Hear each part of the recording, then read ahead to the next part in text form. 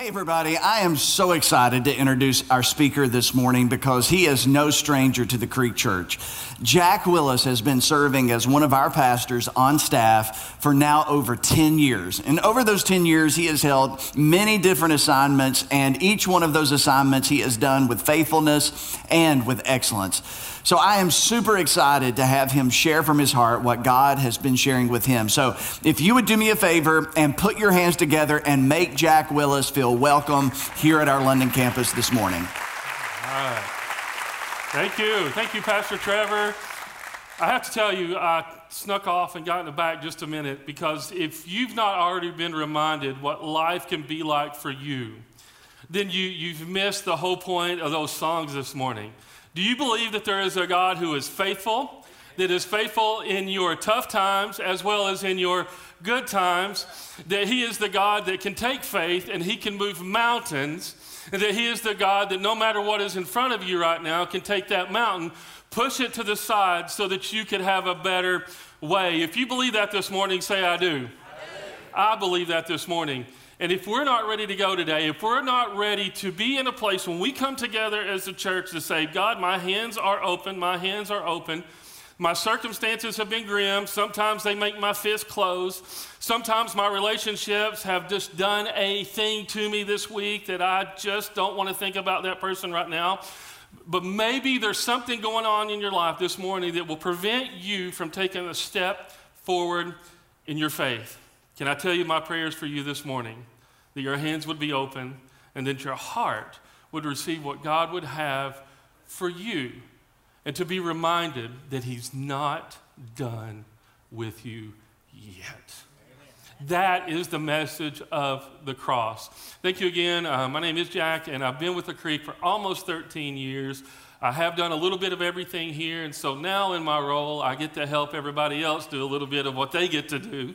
And I work with our campuses and our campus pastors, and that's about as good as I can tell you what I do here at the Creek Church. You name it, I probably do it. If it doesn't have anything to do with numbers, I'm good, all right? And so that's what I do. But I want you to know that my prayer is for God to do something fresh in your life and my life today. Because I believe that we get into places as people and as Christians to where we allow our circumstances to weigh on us in such a way that it can put us in a place to where we get either apathetic, we get numb, we want to throw in the towel, we're tired, we're ready to quit, we're ready for something new to happen. And if I'm completely honest with you this morning, the pandemic and everything that happened with that, it's behind us now. There's a God that's still living and active, wanting me and you to take steps forward in our life. And I think that a lot of those past circumstances have kept a lot of us from taking steps forward in our faith. But I want you to know this morning that I believe that if you are a believer, that you have said yes to Jesus, that he has transformed your life, then there's greatness in you and there's greatness still to be had. And if you want God to do something fresh in your life today, would you do this? Just say, I do. You ask him. Let's pray together and we'll get started. Lord God, today we do. We ask that you would do something fresh in our lives. I pray that you would start right here with me. God, that you would take me somewhere you would want me to go, that I would be a difference maker in the lives of people around me, that I would be a better husband, a better staff member, a better employee, a better dad. Lord, I pray that I would be a better friend. Lord, use us today. Do something in us, that when we look back at this moment and this time, 20 years down the road, we will know that you were there and you met us and you changed us and we made a difference in people's lives. In Jesus' name, amen. Hey, London, I need you to do one more thing for me this morning. Would you go ahead? Would you put your hands together? Would you welcome all of our campuses and all those people that are joining us online this morning? I really do. I have a pastor's heart about what I'm going to talk about today. And I have to be honest with you. I think today was more about me than you, so I'm going to go ahead and be selfish about it. But really, my goal is simple today. There's a verse in Hebrews chapter 10, verse 24 that says this. And let us consider how we may spur one another on towards love and good deeds. At some point in my life, somebody spurred me on towards love and good deeds, to do good. And at some point, hopefully in your life, somebody has come along and spurred you along for love and good deeds. For some of us, maybe when we found faith for the first time was the first time we understood that somebody wanted something better for our life. So today, I definitely want to encourage you to be open, to take a step forward, Because I know the last couple of years have been crazy, and if you're a parent like me, I have a 10-year-old and a 12-year-old. Schedules are crazy. I never know what I'm doing from day to day. As a matter of fact, I forgot there's a soccer match today. So my day is not over when I'm done preaching. I'm going to go to a soccer match. But that always happens. But we have things that go on in our lives. And then sometimes our schedules get interrupted by things that may slide south on us. Something may happen to someone in our life. You never know. A circumstance may happen. There may be an issue with our job. But there's all kinds of things that when they come at us, when they add up, they usually end up making us idle. And today I don't want us to be idle. And if anything, I want you to leave this place today. If you're watching online, I want you to get in a place today to where you can take a step forward in your faith journey. If you're a parent, hang on, it's crazy. We're all in those seasons of life. We know that. All the older people in the room are just like, I'm glad it's you now, not me. I understand that. But we'll get there someday and we'll say the same thing. But how many of you would agree that there's a lot more room in our world right now for good to be done? That there's enough stuff going on that if enough people would do good, it would make a difference. I want to tell you about some good that was done towards me, because I think for you to understand how I get to be where I am today, you got to kind of understand where I've been. And I want to tell you that I'm a 90s kid. I've told you that before when I've had the chance. So I want to take you all the way back to 1998. 1998. That's a while ago. That's more than half of my lifetime ago. So as I talk about this, there is a sadness in my heart that I am getting older and not young anymore. But 1998, Bill Clinton's president. There's starting to be a little faint rumbling of this thing that we're going to come to be known as Y2K, and chaos is going to interrupt when we get to the new millennium at the end of 1999, and all this stuff's going on. Perhaps you weren't driving around, but I was in my light gray Bronco 2 with some sweet red cloth interior, bought used cigarette holes in the seats, and you were listening to your skip-free CD player that you had an adapter to put in your cassette player, because we all had cassette players, and maybe you were listening to some Outkast or Lauryn Hill, you know, a little doo-wop, do that thing, all right, maybe The Verb, I don't know, but as I think about this year in 1998, I also know that I was 12 years away from getting married, and I was a hopeless romantic, and might have had a little Casey and JoJo playing in there from time to time, just wishing for better days, but knowing that God provided 12 years later. Thank you, Lord. But in that car, rolling around, listening to that music, thinking about everything that was going to happen, there was a 20-year-old kid. And we've all been this kid at some age of ours or not. It's not going to be my son or daughter, because the way that people talk to them now, get them ready for the future, is unbelievable. For me, I was a 20-year-old kid that was lost. I had no idea what to do. I had no idea what the heck to do in my life. I had no idea what I was good at or wasn't good at. All I know is that I was in my third year of college without a declared major, and that I had tried 2 or 3 different classes of things to try to figure out what it was I wanted to do. I didn't like any of it. Part of it was still because I was trying to embrace liking school still. But I had no major, no idea, no direction. And up until this point in my life, my identity had been wrapped up, like so many kids are, in athletics. Athletics is what I did. It's what I breathed. It's what I did with most of my time. It's playing the games, and it's the practices, and it's the workouts. And I even made an impulsive yes on the table to finally go to college, because some guy offered me a small scholarship to play at a small school some baseball. So that's how I filtered decision making. Just what's in front of me? Yes or no, let's go. But my identity was going to come to a crash at the end of 1997, right before 1998. Some things had begun to happen. They weren't all bad, but one thing that did happen that I hated was I lost my sport. You know, I was done. I was done playing, and it's a tough reality when you lose something you love doing. And I had lost that opportunity to play that game at that level for the rest of my life. So I had no identity now at this point. What little bit I had wrapped up in sports was now gone. There was no path appealing to me, but I did know for some reason school's probably a good thing, so I probably need to keep going, and I probably need to get a degree, even though I'm going to rack up 6 years of debt because I have no idea what I'm doing in my life.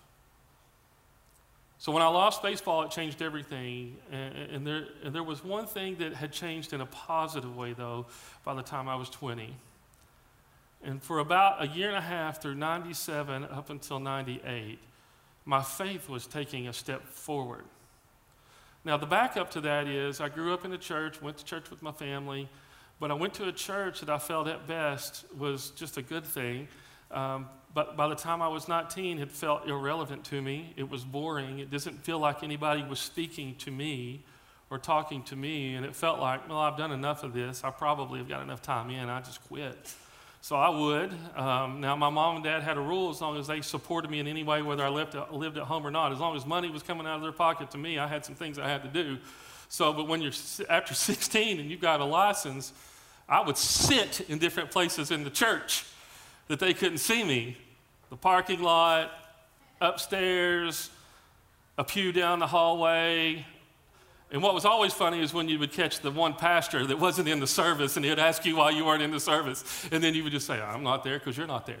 But anyway, you could do things like that. But I really was at a place in my life where faith was starting to take a step forward. And here's why. My mom and dad had decided to go to a new church, to something new. Something new had been birthed out of something that had happened that was bad. But at this new thing, some new things were happening.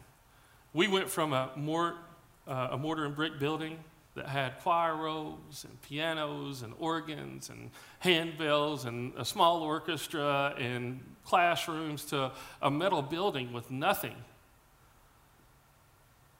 But something was happening that was different. And I think looking back on that, the needs were known about what needed to happen for church to happen. And people were bringing instruments that I thought were not allowed in church, that were banned, the devil guitars and all that kind of thing. And then there was people coming to church that I'd never seen come to church before. And then so something started getting shook up for me as I was watching this thing happen in front of me. But the crazy thing was there was people every weekend. And I say every weekend, no hyperbole. There was people 2 or 3 or 5 or 6 that were turning back to faith, or they were coming to faith in their own for the first time. And during that time, with all of that, there was a group of men, there was a small group of men that decided they would take interest in me. I did not have a good reputation. I would do things chemically and show up in public. You don't get a good reputation doing that. But God had done a work in my life in around October of 97. And what had used to be a faith that I learned was now becoming a faith that I owned. And I saw Jesus clearly for the first time and what he would have for me. I saw him because some people decided to do good towards me. As a matter of fact, when you read the scripture, Psalm 37 verse 27 says, do good. Proverbs 3:27 says, don't withhold good. Galatians 6:10 says, do good to all people. And here I was, a lost kid that had no business hanging around with these guys that were in their mid to late 30s, but they were Christian men, and they took an interest in me. Their proximity to me, they decided to do good towards me. Whether that was intentional or unintentional, here's what I know. They were Christian men that decided to do good. And some good that was done to me along the way came in conjunction with what I was seeing in this vibrant new church with people coming to faith week in and week out. A lot of life change, and I saw a lot of church done different. And leading up to October 1998, I had been slowly getting involved in that church. I would describe my mom and dad at best as being attenders, occasionally doing something, but at best attenders. Occasionally they would go to a Sunday school class, but we always attended the worship service. Now, I was the one that was the star kid because mom decided probably some extra behavioral help's needed. So you're going to go to open gym, you're going to go to RAs, you're going to go to Sunday school, you're going to go to any kind of school that would help get the devil out of you. And so that was the church all the time. But for my mom and dad, they never really did a whole lot until they got to this new church. And somebody asked them to help serve. And I would watch my dad, who was a blue-collar truck driver. He would get up and put a suit or a blazer on with some sweet khaki pants. And he wouldn't grab a Bible necessarily, but he would grab a poncho and an umbrella, and he would show up in a parking lot to greet people. To which back then, even as a smart aleck 20-year-old, I was like, why are we helping people park in a parking lot that has lines to park in? But it was a difference maker because it wasn't about the parking, it was about the greeting and meeting people where they were, because there was a lot of people, guests that were coming, and they were nervous and they didn't know what to expect and didn't know that maybe God had something for them. And so when you got a gray-haired, older, chubby man like my dad and he says hello to you, it tends to take down the walls a little bit and the curtains pull back. And that's what my dad would do. And I tell you that because my dad, who would do nothing and blue collar and find himself in a place and not always have the best personal and self-confidence in the world, later down the road will become a deacon at that church. But I tell you that because I watched my dad and my mom get involved because there was needs, and I decided, you know what, I don't have anything to do. I don't have baseball anymore. I don't know what the heck to do. I don't really have anything to study. There's only so many general credit hours you can take in college. Do you know that? Or at least at the time. So my schedule was wide open. So I would just say, let me help. What can I do to help? I didn't know what to do. As a matter of fact, I went to the student minister, the guy that was there, his name was Scott. Maybe I should have changed his name after what I'm about to tell you. But Scott knew my reputation. I didn't even make it to the interview for volunteering. It was, no, you can't serve in the students. Which I get it. Probably made a good call on that one, but I get it. But I just started doing whatever. Whether it was taking metal chairs that were in the corner and setting them in the rows so that we could have a worship service. I started doing whatever. And I began to serve. See, God had changed me. And over that year leading up to October of '98, something different had happened. I began to have a relationship, a vibrant relationship with Jesus. I thought that was just something we talked about. I thought it was just something that we did. I thought it was just something that pastors would preach about and teach about. But I really did. I had an interaction with this man named Jesus, and he changed my life, and he changed it forever. Amen. But the greatest thing was I recognized that I could be used for something. And 23 years ago this month, I used to sit in the very back left corner. That's where my parents sit. So all y'all back there in the left corner, I'm looking at you. That's where we sit. And for about 4 weeks, as soon as the invitation, we were still Good Baptist, even though we were in a new building with new things. The invitation started, I was out the door because I was starting to move away from what God was calling me to. Now, back then, we called it a calling.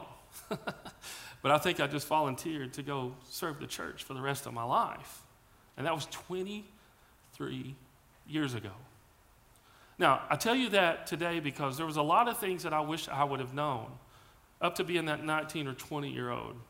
There's a lot of things I can look back on now to tell you that there's more in you and that there's more for you, no matter how old you are or how young you are, no matter where you've been or what you've done, no matter what you think you know or don't know, no matter how emotional you think you are or how emotional you exist and be. You know, God has something for you. Back then when I was 20, I didn't know anything. When I signed up to serve, I couldn't do anything. I knew I wasn't going to preach. I knew I wasn't going to play an instrument. I knew I wasn't going to sing. Those were clear. Couldn't do those. But I was a place that had no direction, unequipped. But I just said, let me help do something. Wasn't sure of any talents. And I can certainly tell you I didn't have any personal confidence in what was about to happen. But I did know this. I saw life change in front of me, and I wanted to help people.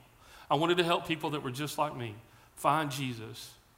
Find Jesus. So let's do good towards other people so that they can experience God's kindness, His mercy, and His grace. And I come to learn through these guys, to be great is just to do good.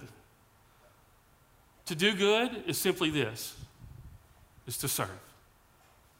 It's to serve. I don't think up until I was 19 years old that I was ever asked to serve or do anything, whether it was within our local church or without. Now, I'd watch my mom and dad be kind to people and seen it worked out in the world and all that.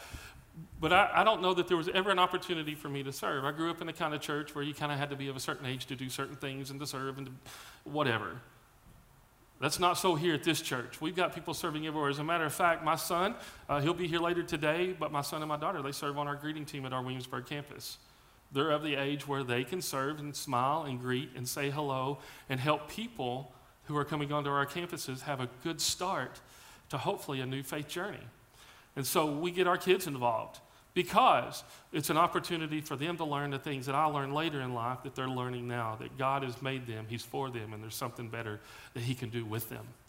And so that's what I want to talk about today, because the scripture is overwhelmingly clear that what is next for a Jesus follower, that everything doesn't work up to finding Jesus and coming to salvation, that there's more to that is actually the beginning point. That is the launching point. That is the point to where things change for all of us. It is the point to where our minds shift. It is the point to where our emotions hopefully go in another direction, a positive direction. Paul would talk about this, and he would let us know that the scripture is overwhelmingly clear with who we are and what we are supposed to do with our lives. Now, it may not be completely spelled out in specifics, but the one thing we are to do is to do good. And doing good is to serve. You can't have one without the other. And in Romans chapter 12, verse 1, here's how Paul's going to talk to us today. Paul's going to say this: therefore, I urge you, brothers and sisters, in view of God's mercy, in view of it, to offer your bodies as a living sacrifice, holy and pleasing to God. This is your true and proper worship. Or this is your true and proper way to serve. This is your true and proper way to live your life. Paul says, when you can see, here's what you know as you get older. I used to hate when old people would say these things to me, but they're right, and I'll just give it to them. But you got to have some time in your life in order to look back on your life so that you can see the mercies that God has provided in your life. And up until you find Him and you see Him at the cross, which is where He said, I love you the loudest. When we get to the cross and He says, I love you the loudest, Paul says, when you can see, then you can see the mercies that I have brought to you.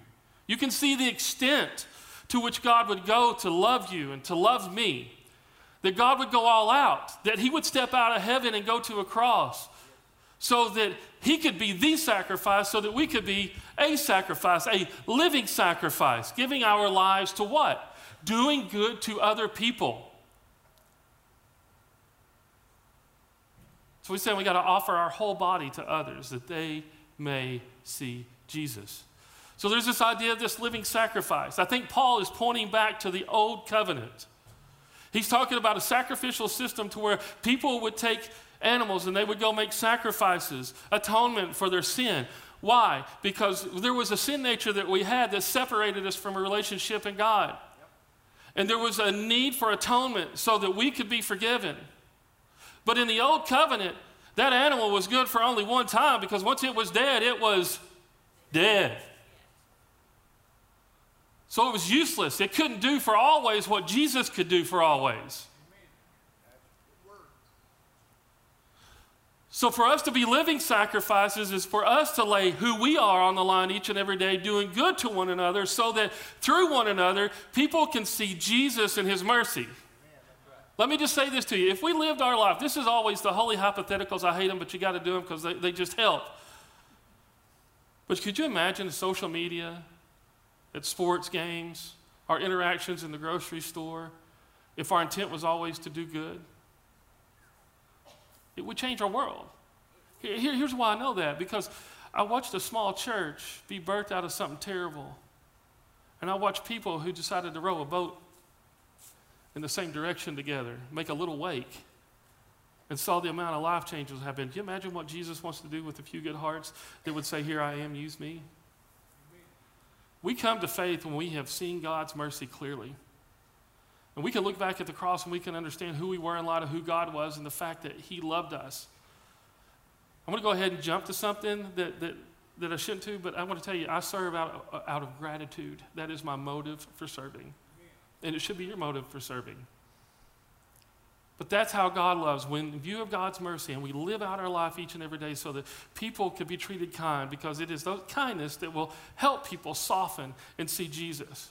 Paul will go on to say in verse 2, don't be conformed any longer. Don't be conformed to the pattern of this world, but be transformed by the renewing of your mind. Let me stop you right there for a minute. What does it mean to not be conformed any longer?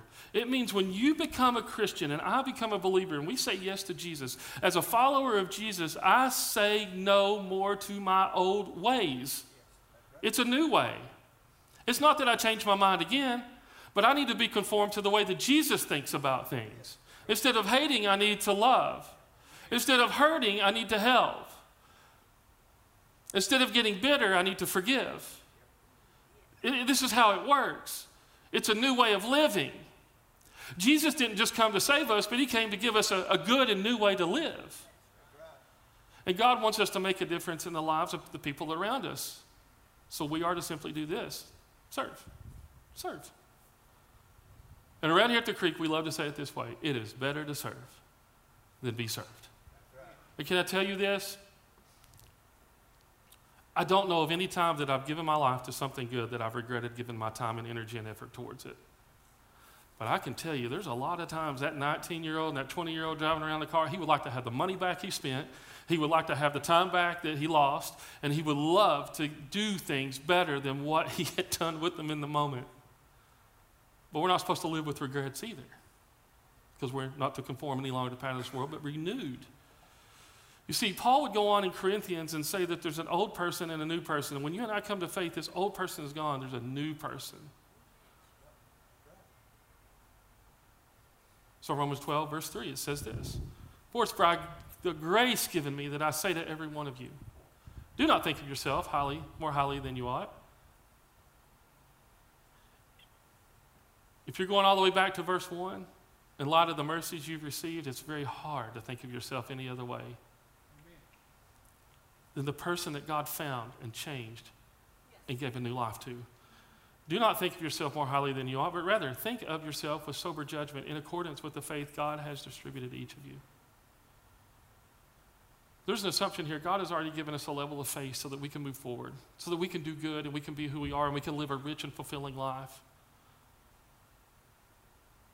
He'll go on to say in verses 4, "For just as each of us has one body with many members, and these members do not have all the same function, so in Christ we, though many, form one body, and each member belongs to all the others." Today, I used to hate messages like this when I was growing up, because you would feel like people were trying to coax you or guilt you into serving. But then when you read the Scripture, it's clear. The Scripture makes assumptions all the time. It's not whether I should serve or not serve. It's just, as a believer, I am to do good to all people. It's not a question. But we're all members. This thing called the church is a diverse thing. It's a beautiful thing. It's an incredible thing. You've got gifts that I don't have, and I've got gifts that you possess. God has built you. He's gifted you. He is the creator that created you in his image. And he gifted you with certain physical gifts and mental gifts, and at faith, he gave you spiritual gifts. And here's what I know, looking back, and this is what I would tell our young people today: you can't know what God has in you and for you unless you are serving the interest of others, because that is the only way it gets exposed. I can tell you that in 1998, I just began to serve. Listen, when I finally did get to teach a youth group something, I'm pretty sure I took a parable and was a heretic. But God still uses me. And some reason today, his sense of humor has me standing here on this stage today. I don't understand it. But all of our gifts are different. And here's all I know, is that we're only stronger when we're all using our gifts. We're only stronger when we're together in this thing called the gospel, the church. There's not a question of service here. It is assumed, because God has gifted us all with gifts. And if you're like me, that 20-something-year-old kid, you didn't have a clue what you could do or what you couldn't do. In 1999, I got to go out of the country for the first time. I came to find out that the world exists outside of my little rut in southeast Kentucky. Things matter. Experiences matter. And when you do things, it exposes you to the more that you can do. Now, here's what I know. There's a lot of people that are probably sitting in here today watching online. You don't know what you can and can't do, and you sit there and go, I don't know what I'm gifted to do. But I can just tell you, the only thing you've got to do is put your yes on the table. You don't have to know any of that. I served just because my parents were serving. I didn't have a goal. I didn't have an understanding. I just knew that I had two hands and I could move a metal chair. And I volunteered to do it. And that kickstarts a whole thing for anybody in their life. It's not that, and let me tell you this, it's not that you would be in vocational ministry, because you don't have my gifts and I don't have your gifts. But God has gifted us in each way to do good. But we can do far more together when we use our gifts together than when we don't use them at all. And we have these different gifts. Romans chapter 12 says this, verse 6. We have these different gifts according to the grace given to each of us. It's not a merit contest. It's not an achievement contest. It's just that God has a plan for your life, plans to prosper you, not to harm you, plans for a hope and a future. And he wants you to be you where you are. And some of us, we've had so many people in and around us, we could do good to them. And yet we've been blind to the fact that they're in our life because our eyes are on us and not on them. In this world, most people are selfish. We focus on I, me. I'm guilty of that. I focus on I and me. But at 20, I found a new way to think, what Paul was saying a minute ago. When you give yourself to Jesus, you give yourself to this way. And when I began to serve, I began to tap into God's giftings and how he made me and what he had for me. Why? Because at the end of the day, God wants us to simply do this. You've heard it before. To love God and to love people. Because it is through us that people see Jesus. We are what he left to find his grace and his mercy. No matter where people have been, what they have done, how they did it or didn't do it. And he gave us the marching orders to do it. So let me remind you this morning just kind of what those are as a church. Therefore, go. Go. Go and make. It didn't say decide, form a committee, get a game plan. Just go. Go and make. Make disciples of all nations, baptizing them in the name of the Father and of the Son and of the Holy Spirit, and teaching them to obey everything that I have commanded you. Mark 12 would record the words of Jesus when he would say, the greatest commandment is to love the Lord your God with all your heart, and with all your soul, and with all your mind, and with all your strength. The second is this. Love your neighbor. Love your neighbor. Love your neighbor. You can't love God without loving your neighbor, and you cannot love your neighbor without loving God. You cannot do one without the other. So let me simply say this to you this morning. I want to encourage you. I want to spur you on to take a step this morning because there's more in you. And I believe that if you find yourself in a funk in your life, you're in a funk because you've not taken the right step forward. I'm just telling you, when you give yourself to God's plan and to God's will, your life will be fruitful, joyful. It will be overflowing, exceeding in abundance of love and grace. You will be able to look back at the cross and you can see how God has been more merciful for you, more loving towards you, more forgiving in all that we've done. God is for us, not against us. He has a hope and a future. Pandemic, no pandemic. Schedule, no schedule. Busyness, whatever it is that's going on in your life. Here's what I know. Wherever you're at, God has strategically put you there to do good so that others can see his grace and their life can be changed. God's will is for you and I. Is for you and I to make a difference. To make a difference in other people's lives, but the lives that we live. That's it. That's it. And so for the rest of our life, from salvation on, we are supposed to use our lives to make a difference in the people's lives in which we live. Dad, that starts at home. Mom, that starts at home. That starts with each of you before it even starts with your kids. It starts at your office maybe, with a coworker, with that family member you're getting ready to have to spend some holiday time together. But it starts with doing good. You see, serving, here's what serving does. It puts the gifts to work.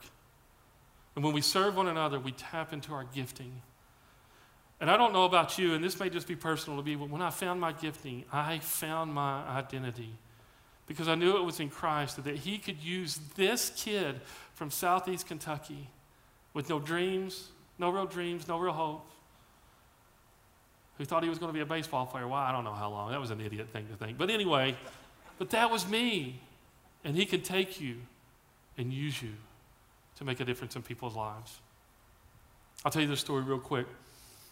I started serving in the church, and basically, since I did athletics, I always got stuck doing recreational things at church. I was a heck of a dodgeball player. That goes with baseball. But anyway, we went to this apartment complex one time to do a little camp for kids. And here's this guy. I've not been really trained. I don't know anything. And then the pastor that we're with goes, hey, you're the oldest one here. I've got to leave and go take care of something across town. Can you hang on to this just for a minute? Well, I'm an idiot. I just said, sure. And then not thinking that we had a team presenting the gospel to little kids. And I remember them bringing this little girl named Amber. And they said, she wants to make a decision to follow Jesus. Can you help her? in my mind, I would say, no, I can't. I can't do that. I don't know what to say to her. So I sat down and I just talked to her for a little bit. And I told my story. And that's all you need to do is tell your story. And about 2 weeks ago, I saw Amber. Been a long time. A mom now. But I remember in those moments feeling unequipped, feeling very much out of place, and begging for the pastor to get back to make sure that girl was saved and I didn't do anything to harm her path towards Jesus. And he did. But I say that to say this. God will put you in some uncomfortable situations sometimes, but not because you're unequipped, because you're equipped to do good to other people, to serve each other. And I'm just going to go ahead, I'm going to let you off the hook today. Today is not about asking you to serve or not. I'm not going to do that. I'm not even going to beg you to do that. We have needs of the church. We have needs of the church because we have a vision worth fighting for. So our needs never go away. But we need you. We need you to be the church where you live. We need you to be on our teams here at the church. But we need you to begin to express the gifts that God's given you to make a difference in people's lives. Start somewhere. But I will ask you the question today is, what are you doing to help others? What are you doing to help others? What do you do to help others? I sit and ask that question still all the time. What do I do? Because I feel like I just get sidetracked all the time. What am I doing to make a difference in people's lives? Do you know that there's more in you to love people? Do you know that there's more for you? But the only way, I can tell you this, the only way this morning is that if you would take a step in the right direction.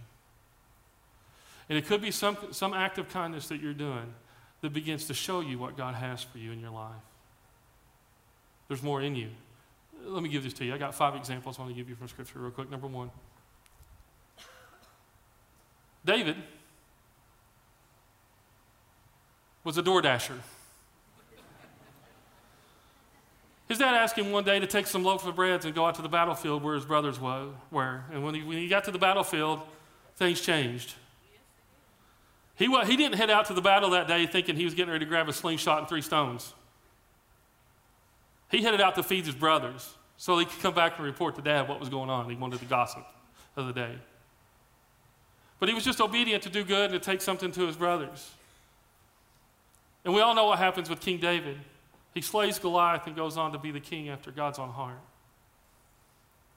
There was a seamstress in the book of Acts, Tabitha, Greek Dorcas. But Tabitha was known for her kindness and serving other people with her skills and her gifts. She must have been pretty important because this is the one instance outside of really Jesus that we see a resurrection, because she was so valued in that community that she had died. But she was just a seamstress and saw needs and helped people in their need. Jesus told a story about a Samaritan who just provided some first aid to a guy that had been beaten and left on the road to die. Not only did he do that, but he took him to an inn and gave him some money at the inn so that they would take care of him so he could heal and get better. Jesus, there would be a night at the table before he was arrested and tried and everything that comes with the cross, that he would get up from the table. And there was a common need during that day to clean the feet at the dinner table. And he would get up as the God who stepped out of heaven, and he would kneel down with a towel and a basin, and he would wash his disciples' feet as an example of how we're supposed to be to other people. There was a lifeguard, Pharaoh's daughter. Moses was put in a basket as a baby and sent down the river. And she just happened to be there at the time that this baby was there. But instead of Moses drowning, she takes him in as an adopted mother and raises him. And one day he would lead the people out of Israel, which ultimately lines up in our faith journey as people. And if it's just people at the right time, in the right place, doing the right thing, and doing good to other people. You know God stepped out of heaven to serve you. All the more reason Paul uses the phrase, in view of God's mercy, that there was a God who was not far off, but he came near so that we could be loved. John would say he was the Word of God. He came and he dwelt among us. Jesus would say, I've come to seek and to save that which is lost. That's why I'm here. He would also say, I've come that you may have life and you may have it full on. Jesus would also say, for even the Son of Man did not come to be served, but to serve and to give his life as a ransom for many. So in the beginning of Romans chapter 12, when Paul says for us to live our lives as living sacrifices, we are to be Jesus to a broken world. And if you're a believer today, you are living proof of what God can do with just a small yes on the table. You are living proof to what God can do and what others can benefit from when you serve other people. And here's what I would tell you as a pastor today. There are needs. There's more to do. There are more people being born every day. There are people who have still never met Jesus. There are people that still need help. There are people who will still need your skill set, your resources, your time, and your energy. And there's more to do. Can I tell you why there's more to do? Because you've come to the wrong church if you come just to attend church. You've come to the right church, though, that believes that there is more, that believes in this mission that God has given us to go and make disciples. We believe it so much that we ask a bold prayer for God to give us Kentucky. Give us Kentucky. Let us make a difference where nobody seems to care. And here's what I know. We can't do it without you. And God has strategically put you here with your giftings to do good work. So I want to ask you a question today. And I want to give you two questions to ask our team today. And it's the question I asked when I was in my 20s in 1998. When you don't know what to do, here's what you do. What can I do? How can I help? What can I do? How can I help? Say that with me. Ready? One more time. Ready? What can I do? How can I help? Let's do it one more time. What can I do? How can I help?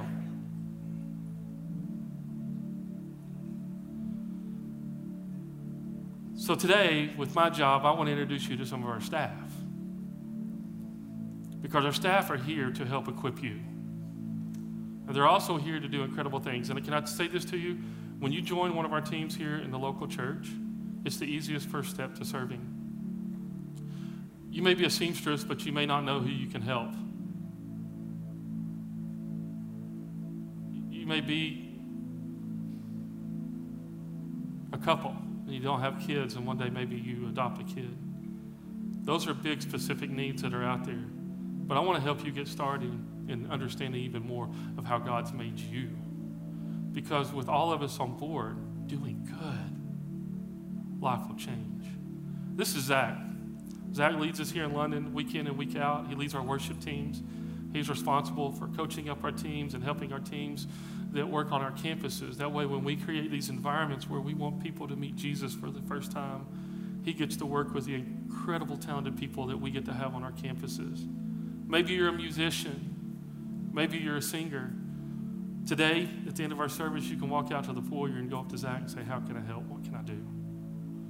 Sean works with our pastoral care. He takes care of everybody, but he also leads our guest services teams here in London. He's the one that helps put people in place to have a kind word and a good smile so that when people walk on our campus and they're nervous for the first time, they can feel comfortable about what's about to happen for them. Our guest service team is one of our most incredible teams because without you, we can't serve those who are coming. And who's coming? The people that you influence each and every day in your life.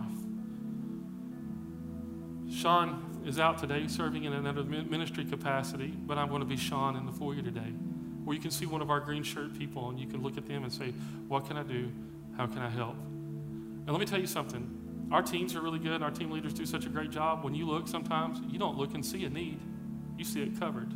But there are needs, and we need you for our environments to help reach more people and what we're doing here at the Creek Church. Dylan, this is Dylan.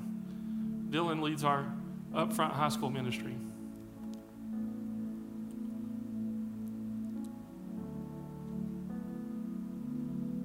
I was trying to think of how I wanted to word it, but there's not a greater ministry to help our kids when they come to faith learn how to own their faith so that they can live out their faith as an adult. And Dylan and his team are doing an incredible job, but they do a lot. They do a lot. to spend time with your student, your 6th through 12th grader. They need help with everything from group leaders to always people that are willing to help set up and tear down the events they do week in and week out. Dylan's a young guy and he needs your help. And he might, don't be intimidated of him. Go up to him in the foyer and say, how can I help? What can I do? Ethan. This is Ethan. Ethan leads our kids creek environment this morning, and he also helps with our middle schoolers and up front. And Ethan wants you on his team. He wants you on his team. What we do back in the back with kids is invaluable. I can tell you as a dad, take off the pastor hat. It's been an invaluable thing what my kids have been invested in over the last 10 and 12 years of their life at our church. I say that because this is the only church they've ever known. And you can do a great work by helping out there in one of the rooms, being a group leader, hanging out in the nursery, being a security guy, being a check-in person, doing what we need to help serve people. But go meet Ethan. Next was Tanner. Tanner makes everything in here look good that you're seeing this morning. So maybe you would want to work on his team. They sit behind the cameras, they sit behind the equipment, and they make the people on stage look good and sound good. They're the ones that are working behind the scenes so that we can reach thousands online and everywhere else. Maybe you don't have a skill or a set there, but maybe you would want to learn. You can go up to Tanner in a minute and say, Tanner, what can I do to help? What can I do? How can I help? Brooke. Brooke leads our media team. She's the one that makes us all look good. She is in need of people to do photography and the different things with print media. If you have a gift or a skill set for that and you want to learn more, I want you to go meet Brooke here in just a minute and just look at Brooke and say, how can I help? What can I do? And then Sue. Sue works and heads up our cafe out here, which helps people take their first steps and have some of their first conversations when they come to our church. We have these areas strategically so that we can help meet the needs of people in our area. And if that's a place we would love for you to serve there, all you got to do is go up and say, what can I do? How can I help? What can I do? How can I help? So let's look at these questions one more time. What can I do? How can I help? Where do you start? When you serve, you begin to tell your story. Let me just tell you this. You tell your story of how you've overcome. More importantly, you tell the story of how you've overcome through God's love, mercy, and grace, that you met a man, his name was Jesus, and he gave his life for your forgiveness. We serve not to get something, but to give something today. We serve not to get something, but to give something. So where do you start? You start out of a place of gratitude. I'm grateful that God loved me and has equipped me, and I serve because he asked me to be obedient. God does not delight in sacrifice, but he delights in our obedience. So we serve out of our obedience towards God. There is no spiritual retirement this side of heaven, and there is no spiritual unemployment this side of heaven. You serve not to get something, but to give something. And Romans chapter 12 finishes like this. Love must be sincere. Hate what is evil, cling to what is good, be devoted to one another in love, honor one another above yourselves. Never be lacking in zeal. Don't stop. Don't quit. Don't give up. Don't throw in the towel. Don't get apathetic. But keep your spiritual fervor serving the Lord. Be joyful in hope, patient in affliction, faithful in prayer, and share with the Lord's people who are in need. Practice hospitality.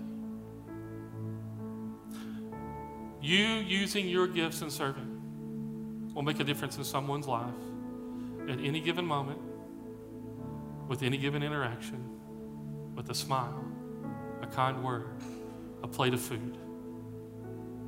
We need you. We have a big vision with Give Us Kentucky, and we have a mission that is worth it.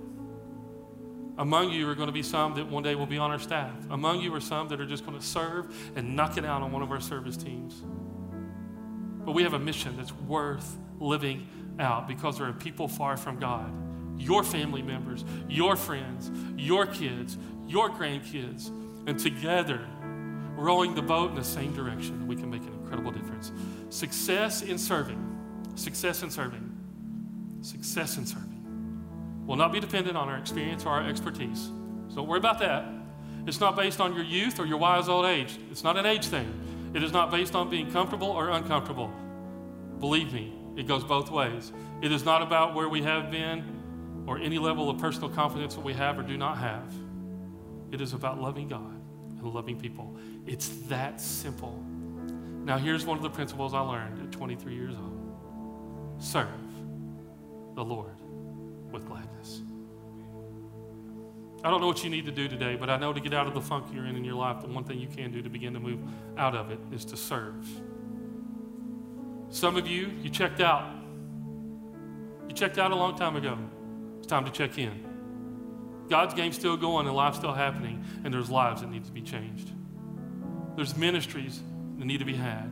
There's needs that need to be covered, and we can only do it with everybody serving and doing their part as members of a body. We're going to sing a song in just a minute, and we're going to pray. And I want you just to think about your life and where you were when God first met you, and where you were when you found that you could make a difference in somebody else's life. Would you pray with me this morning? God, we're grateful for today. Thank you for your grace and your mercy. Lord, looking back in my life, I'm grateful that there were a few men that decided to do good towards me. Because God, you had a bigger plan for my life, bigger than I could ever dream or imagine, just like you do for all of us. Lord, you didn't come just to save us. You came to save us and allow us to be used to make a difference in others' lives. There's no greater privilege. Lord, I pray that today that we'll be reminded of the grace that we found in you, the love that you surrounded with, and the mercy that you gave to us when we were not worthy of that mercy. Lord God, we have overcome because of your great grace and love for us. And it's in Jesus' sweet name we pray.